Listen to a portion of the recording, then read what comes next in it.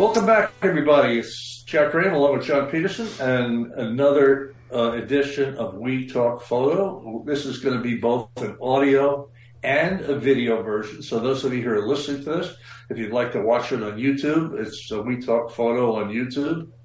Like a lot of other people, we've migrated to the technology. So we're audio and video on this one. And today we have one of my favorite people in the world, and I'm so honored to call him one of my best friends, Guy Tal from the metropolis of Torrey, Utah.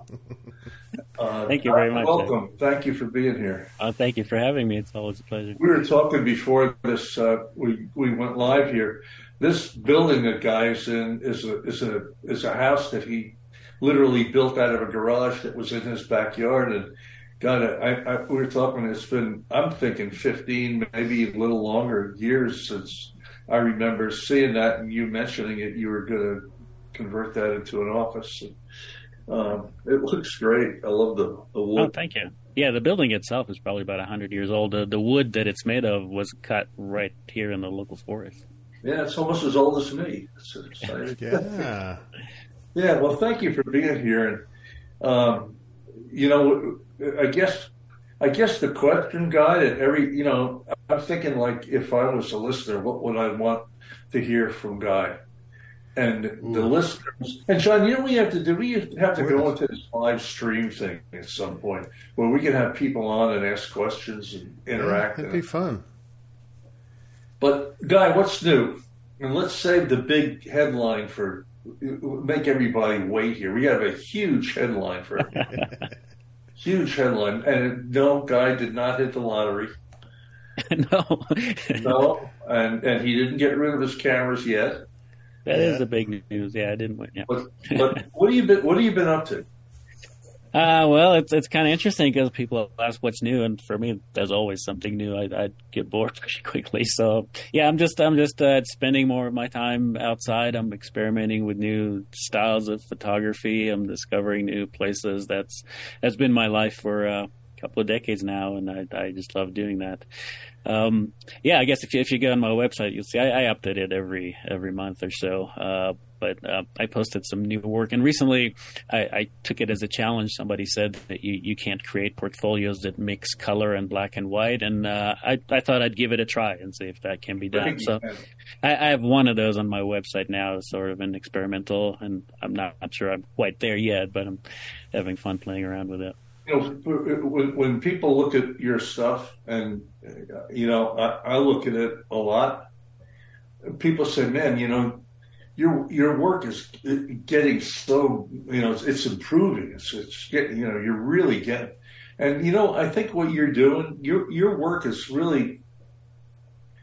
I mean, this is not negative, but it's similar to what you've done in the past. It's just evolving. Yeah, and I think that's.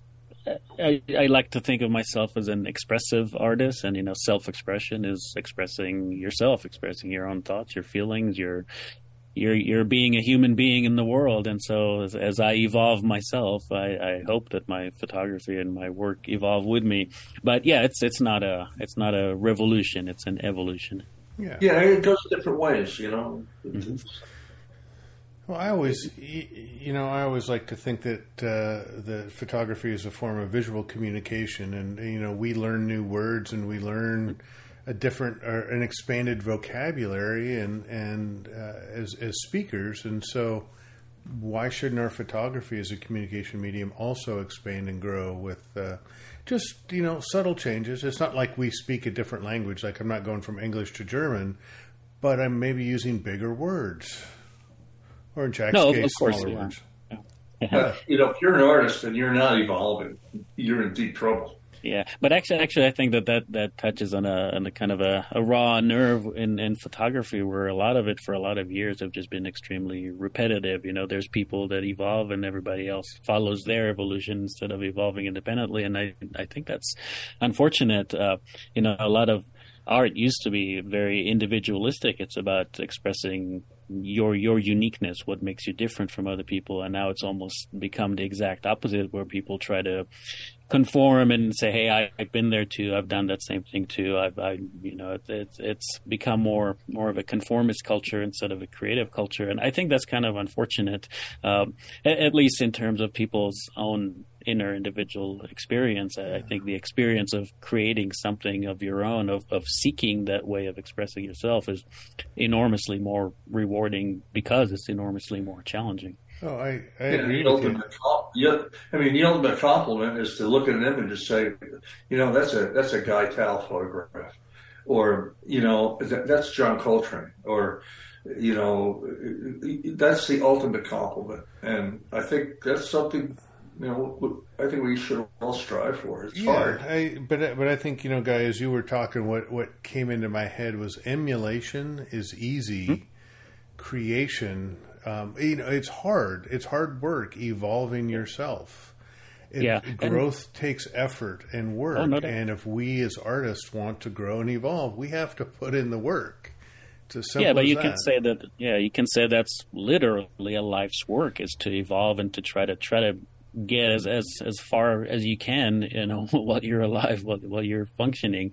I don't like the idea of that stagnation and conformity. And another thing that's sad to me is there's so much of that consumerist, gear oriented growth paths that people take that to me is just, I think it's unfortunate. I see so much emphasis now on people going back to film, and I don't really see it's an enjoyable medium, but I don't really see much creative work coming out of it. It's just the fact that you're using film alone doesn't make you expressive, doesn't make you creative, doesn't make you an artist. It might make your process more meaningful and enjoyable, but in the end, it's about what you actually do with it. I have a question.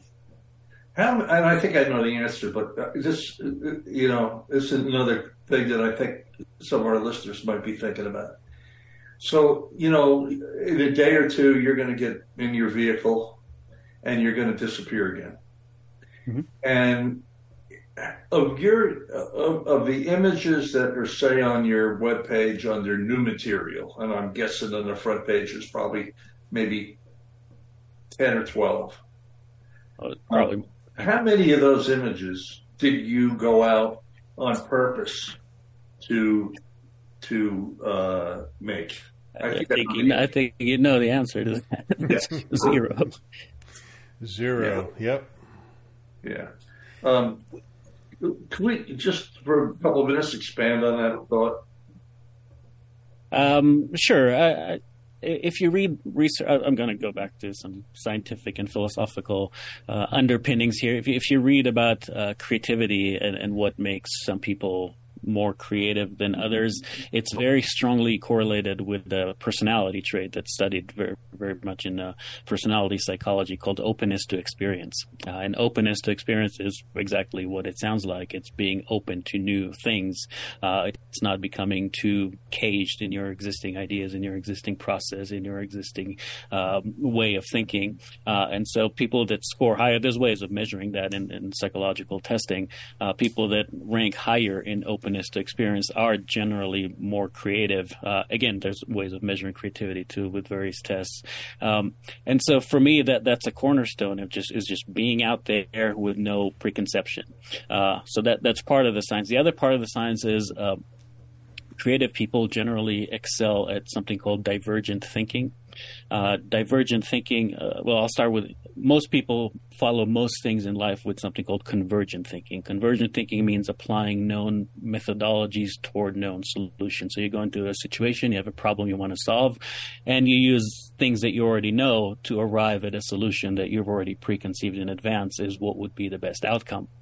Divergent thinking is the opposite of that, which is you go into a situation with no preconceived outcome. You don't know what the best outcome of that situation is going to be, and you figure it out as you go along.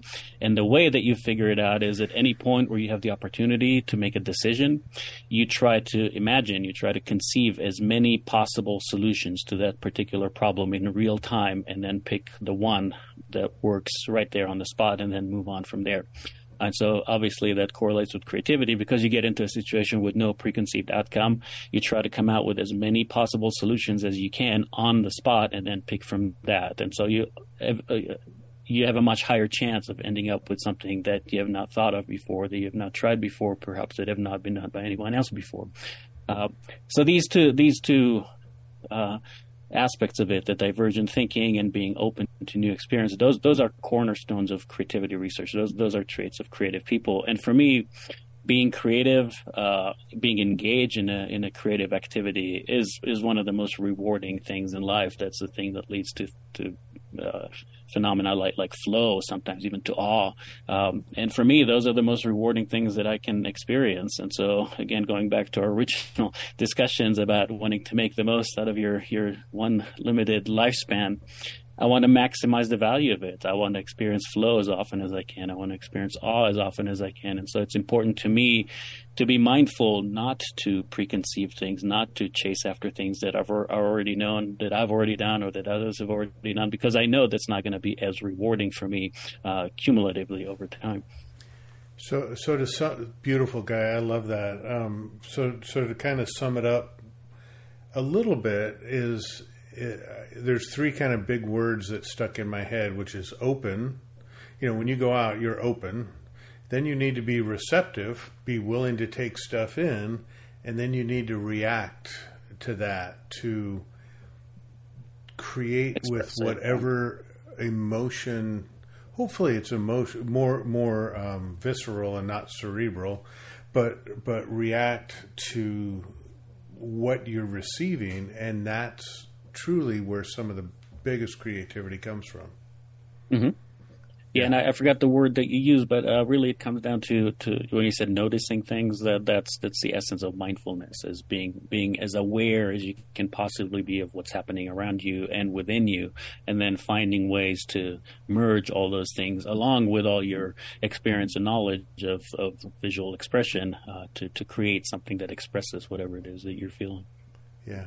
Is there anything more important than that you think, people should be aware of when they're in that zone?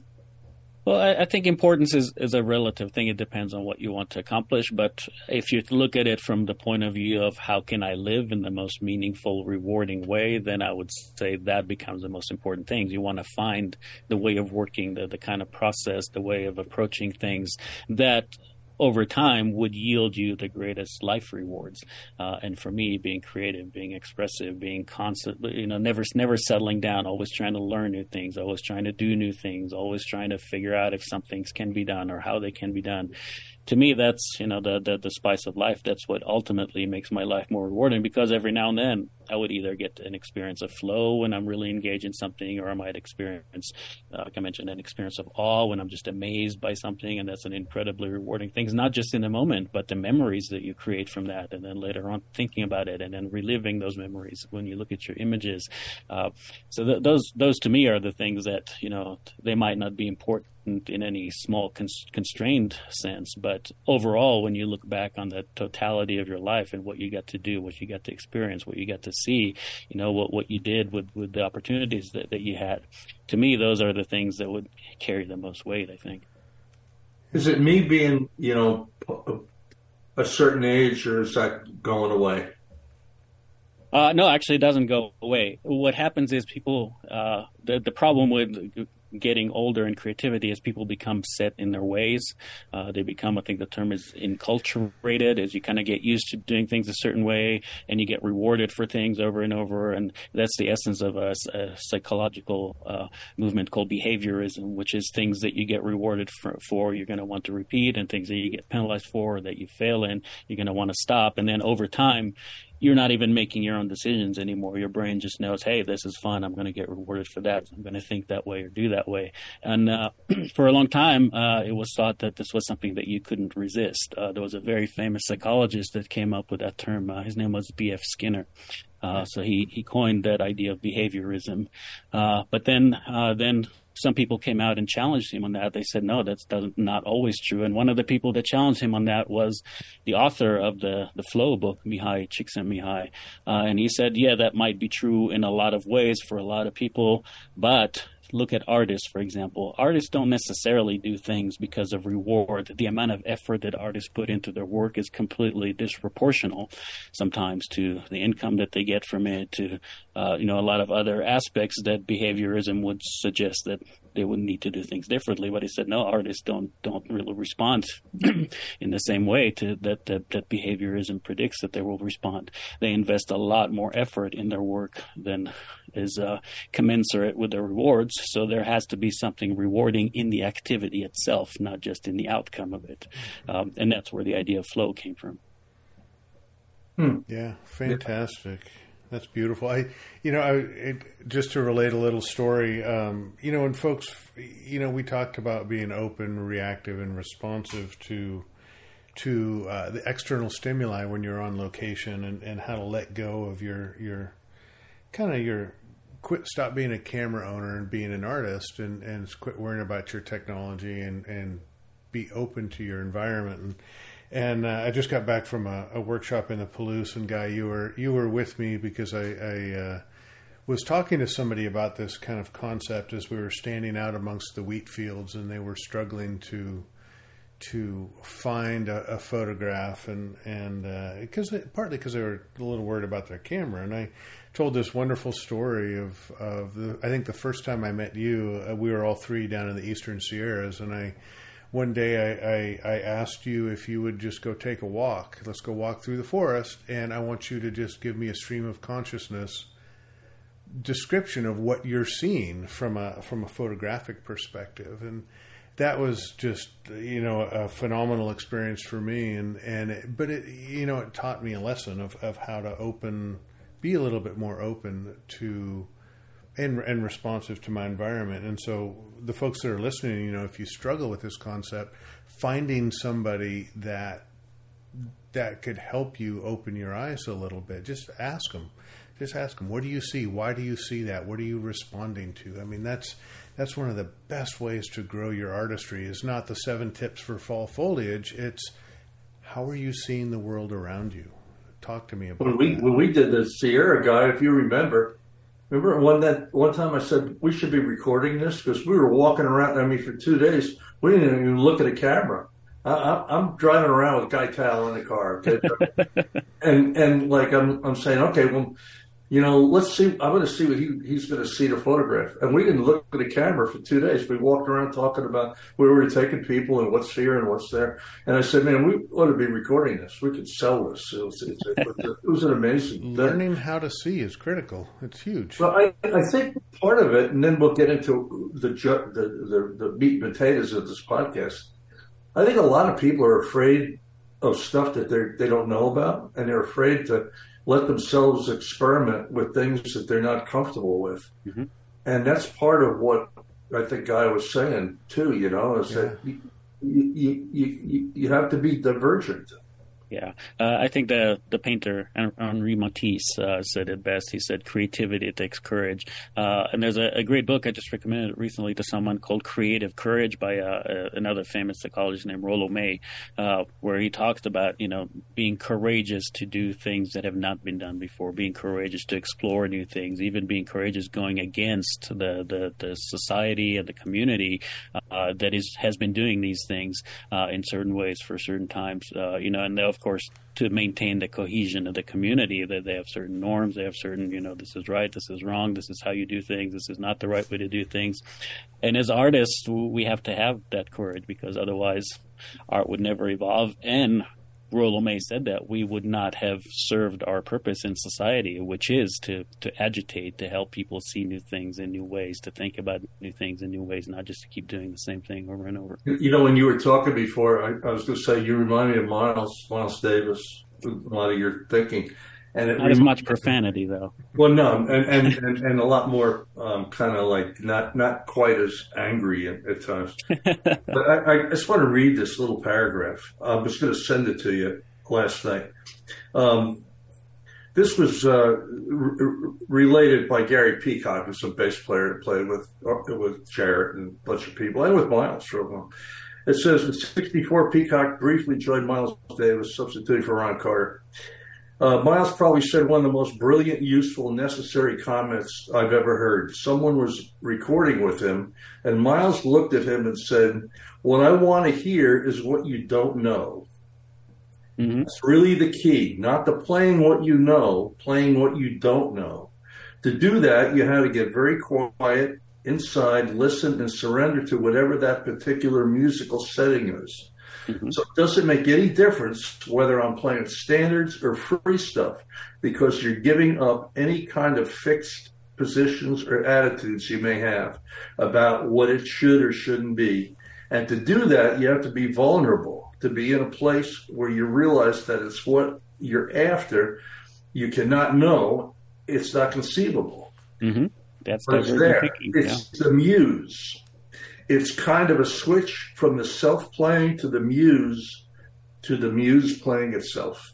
Yeah, and I think there's another great quote from Miles Davis. Yeah, I'd love that. Yeah, he said, I think somebody asked him about, what's something he was going to play, what it means. And he said, "I'll play it first and I'll tell you what it means after." Yeah, that was on the recording on Christmas Eve of 1954 of Bag's Groove with Thelonious Monk and Percy Heath, where Miles and Monk got into it, and he didn't like what Monk was playing, so Monk refused to play while Miles was playing. It was just Miles and the bass player, and then when the rest of the band came in, Monk would play. And his Miles had a lot of great comments like that. Mm-hmm. He said, "I'll play it, and I'll tell you what it is later." Yeah, yeah. Great stuff. So, John, I should have like a drum roll. We're breaking news in the photographic community today. I'm sure this will be quoted in all the publications and probably give us credit and everything, John, for this. But, I was talking with Guy yesterday, and in a typical Guy Tal fashion, I asked him, "So what's new?" And he comes out with this big thing. Like, that's no big deal, but this is what I'm doing. So, folks, you heard it here first. There's going to be a new book from Guy Tal, and it's not going to be shoot at a 125th at F8. It's going to be a continuum and a growth of Guy's other books that are extremely mentally stimulating. Guy, tell everybody what you're doing. Sure. Actually, I just want to say from the start that this book will be a little bit different. In fact, I went to my publisher and I said, I have a lot of articles that are fairly ready for publication. I could create another book of essays similar to the three that I already have. Then one of their staff said, "Well, it would be really great if you could write a book." And she specifically said, I don't know if you guys know the book Letters to Young Artists by the poet Rainer Maria Rilke. I've heard of it, yeah. She said it would be interesting, if I wrote a book of advice for photographers. And I thought about this a little bit, and I thought, well, I've been teaching. I could take a lot of my teaching material and convert that to bits of advice. That would have been fairly easy. But then I thought, I really want to do something a little beyond that. I'd like to push it a little bit more. And you guys probably know I've had a long, multi-decades long interest in philosophy. So I decided to write a book along the same line of advice to a fellow artist, a fellow photographer, not necessarily a younger photographer. So it will be in the form of advice. It will be similar to a form of letters where it will be written me in first person speaking to you in second person. But it will rely on a lot of the philosophical advice that I've had or that I've implemented in my own work over the years. So not just any one philosophical movement, but, borrowing from anything from Stoicism and existentialism and then, analytic philosophy and a lot of things that have helped me learn a lot about the world and about creativity and about the science of it and about what makes it so rewarding, about why it's important. So try to distill that into bits of advice. So this book will be a book of specifically of philosophical advice for photographers and other artists. So it's not going to be necessarily specific to photography. So more words than pictures. That's my usual MO. Yeah. Yeah. Right. Yeah. So, Guy, could you just? I know you rattled off a few things, but really simplistically, what type of philosophical advice, as an example, could you give one to photographers? Like how could they take your words and apply it to their work? Okay, well, I'm going to confess what my nefarious theme here is, that it's not so much specific to photography. It's about how to live your life so you can express it well. I mean, the artistic technique would be an expression of the way that you live your life. And I think probably the most dominant philosophical theme in it would be existentialism. It's not necessarily unique to that. I want to borrow from a lot of different things, but existentialism is founded on the idea that the objective world, the universe out there, has no inherent meaning in it. It's completely meaningless, and it's up to us to make subjective meaning out of our living experiences. Mm-hmm. So that would be the gist of the advice is, and I'll tell you, we already decided on the title of the book literally just yesterday, so that would be a good time to bring it up. It will be called Be Exceptional, because that comes from a quotation by Francis Bacon, the artist, not the philosopher, where he said, it's all so meaningless, so we may as well be exceptional. And to me, that is probably the gist of the whole advice framework that I have in mind is don't assume that there's meaning in the world that you're just going to find, or that's going to come to you, or that somehow is going to manifest itself in you.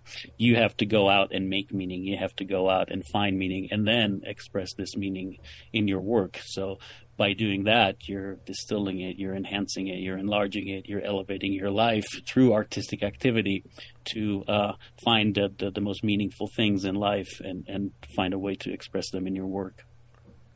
Wow. Not easy. Living that life. I think, well, you know what? Maybe it's easier than I think if you don't get caught up in stuff.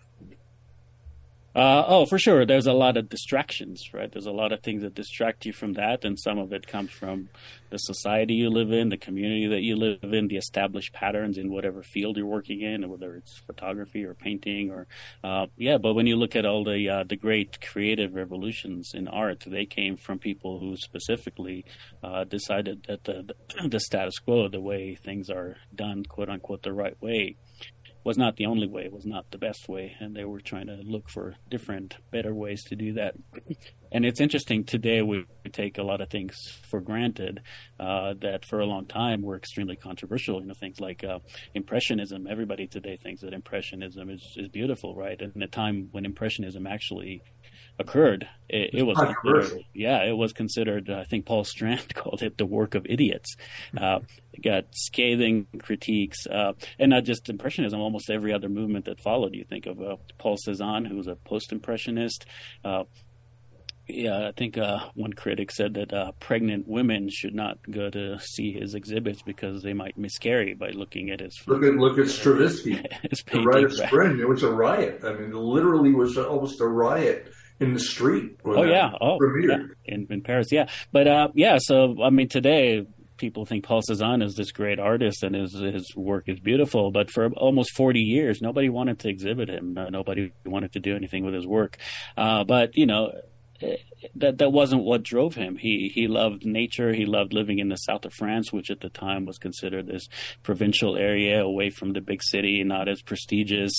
So he got ridiculed a lot for being just this country bumpkin who was painting natural scenes that didn't even look very natural.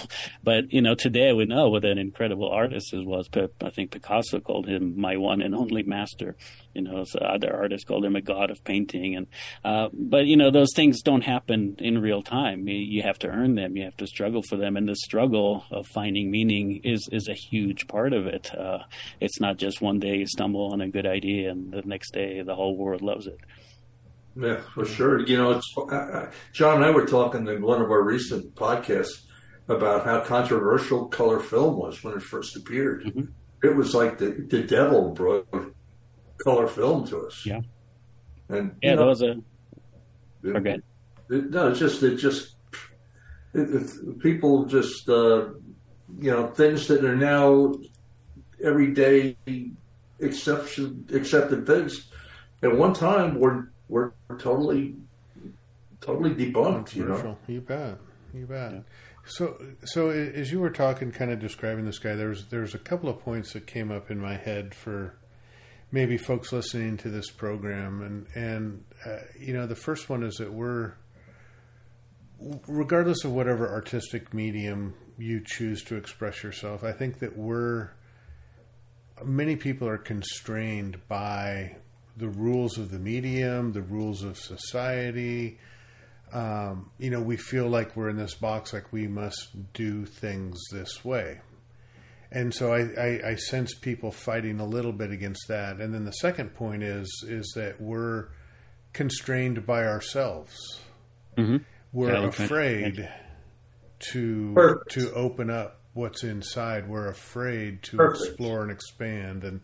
And both of those things are really big potential impediments to growing as an artist.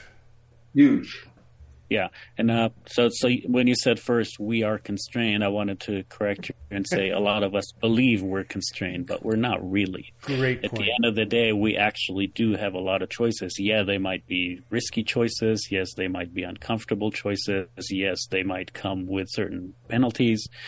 But they are nonetheless choices, and that again goes back to that philosophy of existentialism. If you read, people like Sartre or Camus or even Martin Heidegger was probably the biggest proponent of it, which is kind of ironic because he was not a good person, but his philosophy was extremely meaningful, and he called it authenticity, living an authentic life, and living an authentic life means he calls it being in the world, means being you in the world, which is outside of you, and what that relationship means, what it means to be the best human being that you can in the context of the world being what it is, and to live authentically. So the whole idea of existentialism is really founded in the philosophy of people like Nietzsche and Kierkegaard. And it's really interesting that these two are considered the fathers of existentialism, because Kierkegaard was this extremely pious Christian, and Nietzsche famously declared that God is dead, and he fought against Christianity tooth and nail. But both of them are considered the fathers of existentialism because both of them have reached the same conclusion, which is at the end of the day, it's all about an individual making decisions and deciding their own value and living what Heidegger would say as authentically as possible according to your own values. And that all ultimately comes down to finding the courage to live authentically, to be what you are.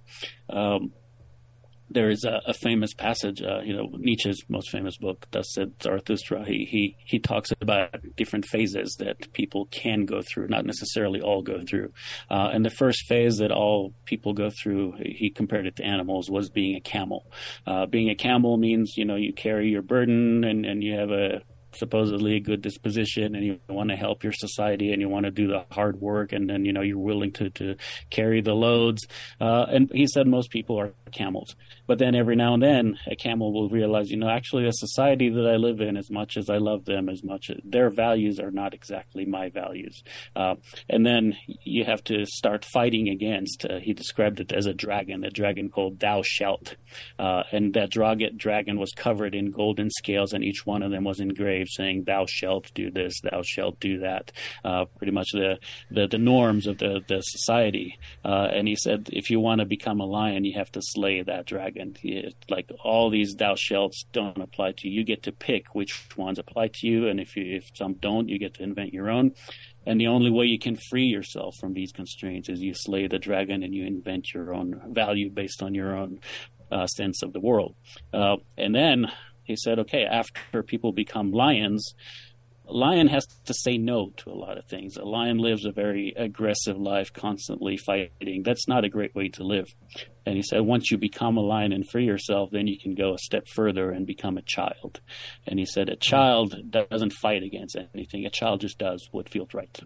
And so once you have freed yourself, now you have to go back to that innocence and say, okay, there's a whole big, beautiful world out there. This is how I feel about it. This is what I know about it. This is what seems to me the right way to live.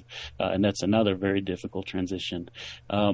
But again, these are extremely, extremely difficult things. I mean, no matter how much we try to paint them as these, quotable platitude and allegories, at the end of the day, a lot of it can be extremely, extremely difficult and uncomfortable to do. But you have to go back to that point of saying, this is your life. This is the one you get. You got to do something with it, right? That goes back to the title of my book. It's also meaningless. We may as well be extraordinary. Did I say exceptional first? I think so. Yeah. It's supposed to be extraordinary is the word. All right. Yeah. A friend of mine said to me recently, he goes, you listen, I was listening to some music, and he said, there's all these guys, these musicians and artists and, all these photographers I read about, man, they're all crazy. They all have these issues because none of them are normal. I said, define normal. Well, it's not just define normal. I mean, normal is a statistic, right? You look at the big population and find the averages and you say this is what a normal person is. But no actual individual is normal. Everyone is a little bit different from that fictional normal. I think what he's saying, though, is that artists tend to be fairly intense people. Mm-hmm. And our society doesn't really accept that, And to them, it's not normal, but to Mahler, it was normal, and so be it. But I think that's the point of being a creative and expressive artist. Certainly, you can be a lot of different kinds of artists, and I'll give you an example that I've used in one of my articles. Is I don't know if you remember until a few years ago, if you go to a Subway sandwich restaurant, the person serving you would have a tag saying "sandwich artist." Right. So, yes, you could be an artist like a Subway sandwich maker, which means you follow a recipe to create a product that was designed by other people to satisfy a known taste. And, it's going to be popular. So that's one kind of artist. But if you open the dictionary and look up art, you will find multiple definitions of art. And yes, something like that could fit under some definition of artist. But there are much higher bars that you could set for yourself, other definitions of art. And the one that is very consistently, the one that's often used in scientific and academic studies is that art is a product of human creativity and imagination. Human creativity and skill. So art is something that is manufactured, by human beings, not by computers or AI, or not generated, doesn't occur randomly or naturally. It's something that a human being has brought into the world using their creative skills and other artistic skill and their manual skills. And that, to me, is a much higher bar for art, and that's the kind of artist that I want to be. I can say by that definition, there are certain things that would be art by other definitions, but that are not art by that criteria. Yeah. Well, Guy, I got to tell you, and when this is due out in 2024. Yeah. Well, the manuscript is due kind of into 2024, so I'm guessing it will come out probably toward the end of next year. Wow. Oh, that's exciting. Well, when can I order? I can sell it to you, but there's nothing to sell yet. So. It's okay. I'll buy it.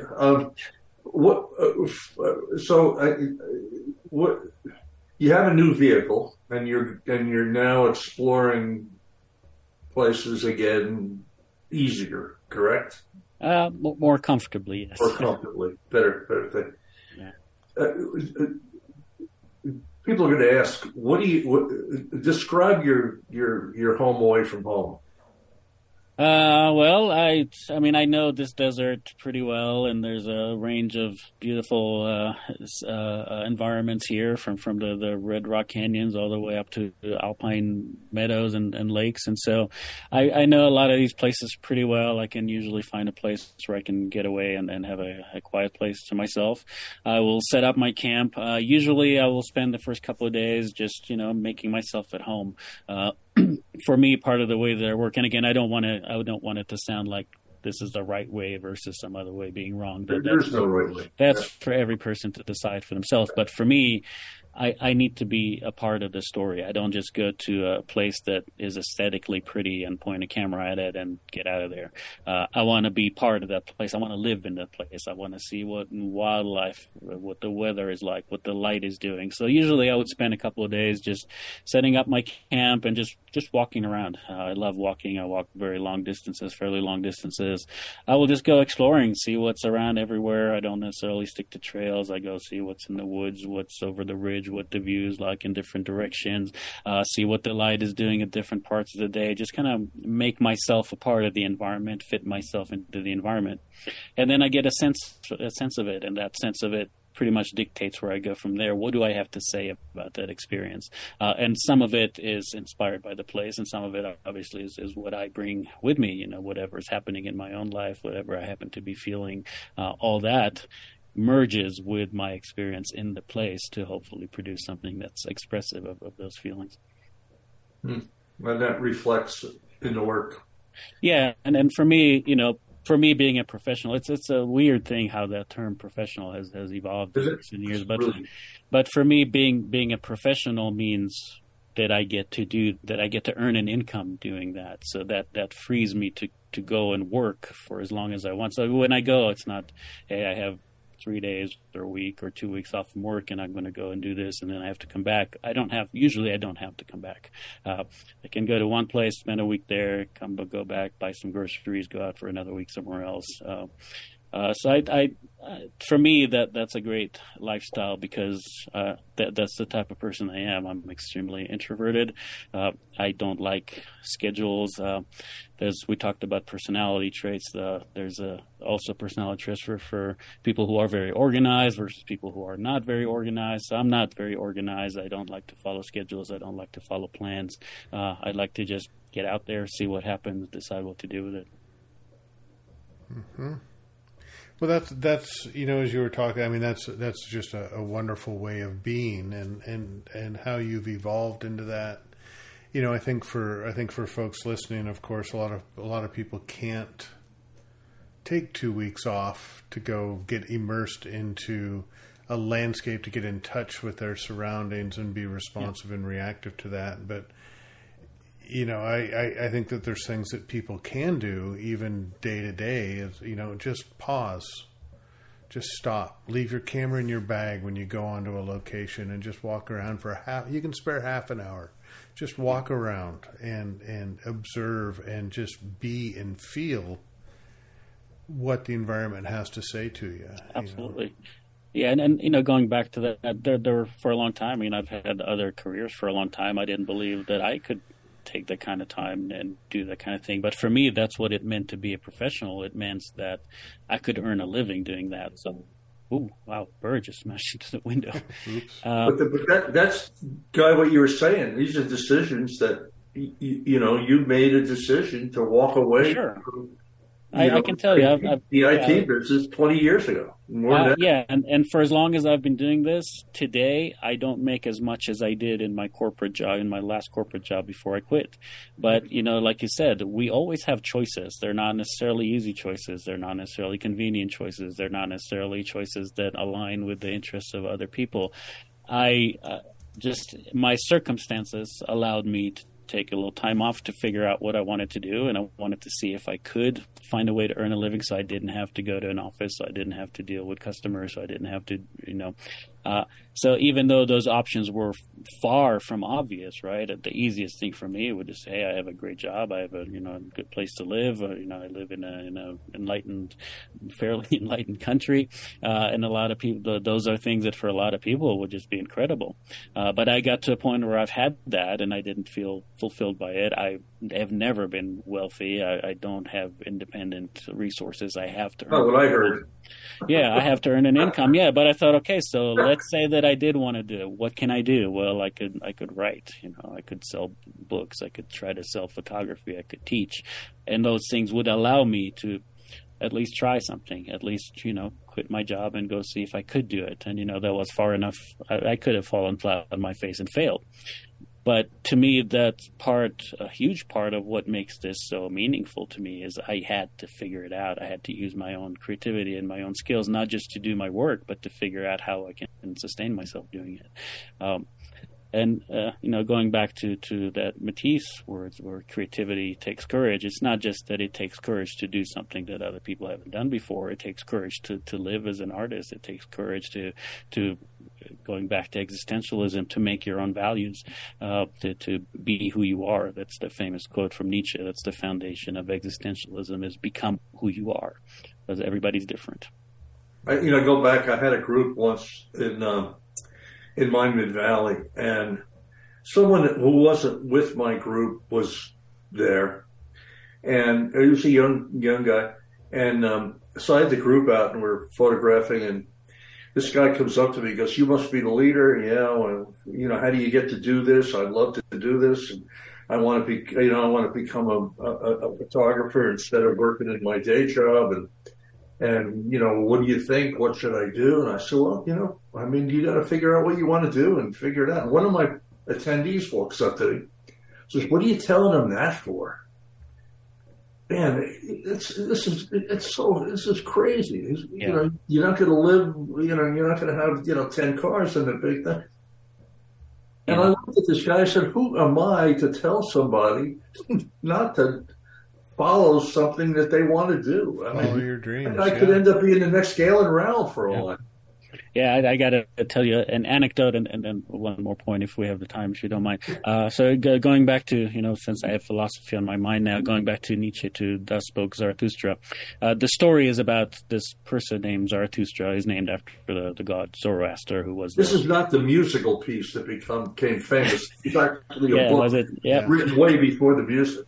It was after, long before the music. But anyway, so in the story, this person, he lives in the mountains alone, and he matures and becomes very enlightened, and he decides, the right thing for me to do would be to come down from the mountain and tell people what I've learned, what I found out, that they can actually live better lives, that they can live more meaningfully, etc. So he goes down from the mountain and he meets with people and he tries to convince them that they are free to choose, that they don't have to be bound by the all these ancient values that they've been tied into.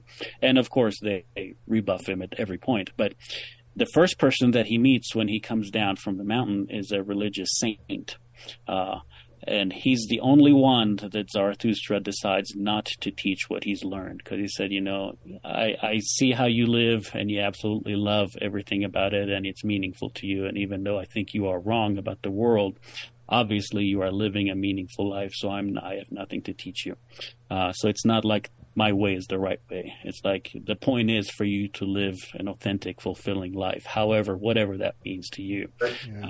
Yeah. So that's the first anecdote. The other anecdote is, this might be a little challenging to hear, but there's also the opposite point of view where a lot of people today are kind of born into fairly well-to-do lives and don't have the same struggles that other people have had, and they fall for the platitudes like, well, you can be whatever you want to be, or just decide what you want to be, and go out. Nothing is guaranteed. Actually, that the possibility that you will fail sometimes is greater than the possibility that you will succeed. A, and B, the possibility that you will fail is what makes it meaningful. You can't just be whatever you want to be. You can try, you should try, but there's no guarantee. And if you fail, you might have to figure out how else you could live that would be meaningful to you. So it's not a recipe for success. Actually, you will find a lot of writers in this genre belittling success. Success is not what you think it means. It's not being financially well off. It's not owning a lot of things. It's not being popular. It's not being loved. It's not, none of this is really success. Success is living an authentic life. Success is living by your own value. Yeah. Well, John, let me, before we bang this up, any last thoughts for Guy, John? I'm just, once again, my mind is going in a multitude of different directions because I love exploring this concept and being authentic in our art. And, as I'm growing and evolving and aging, I'm finding those things that are important to me. And it's coming into sharper focus. And, Jack, kind of taking it back to photography, Jack, you say that, the picture's not important. It's the experience and the people we meet.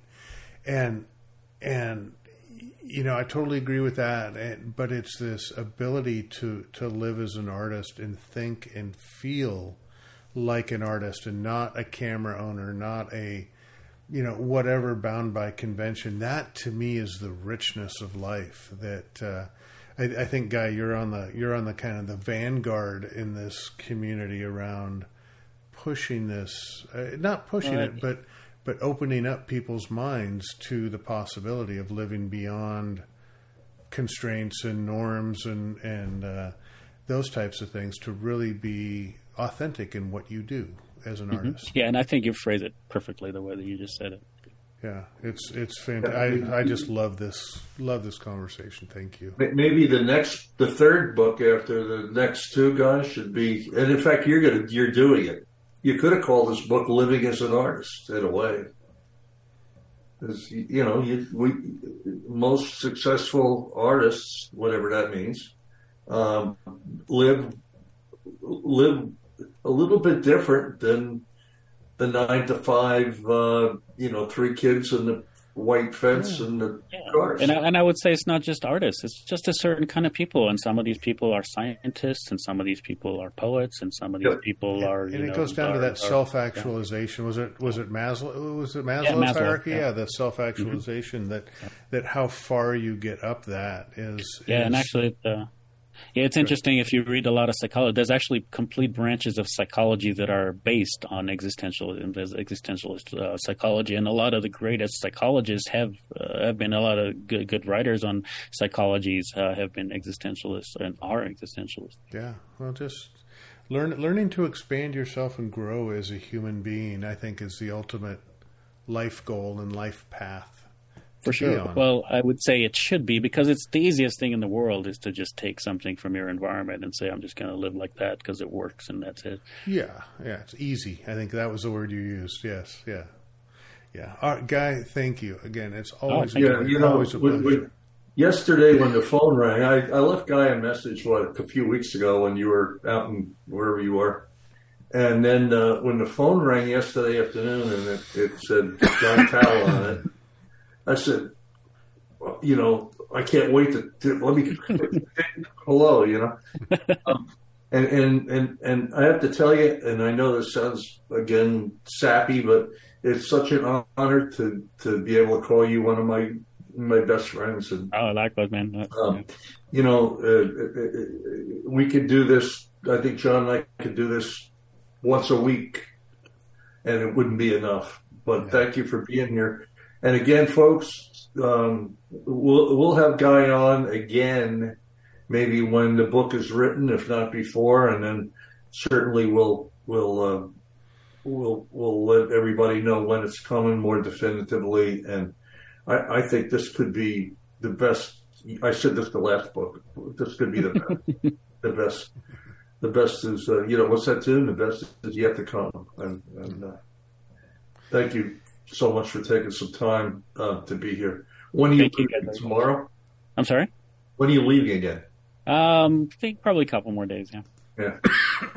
and you're going north or south or east or west? I haven't even decided on that yet. There you go. See that? I wake up in the morning and decide. Yeah. Well, anyhow, folks, thanks, Guy, for being here. John, I think we nailed it. Any last questions? No, sir. I think we're doing great, folks. Thank you all for taking some time. I hope you all listen to this more than once. There's a lot to unpack here. Yep. And please take a listen to this, either video or audio or while you're driving. It'll help you be a better person. Forget a photographer, an artist, better person.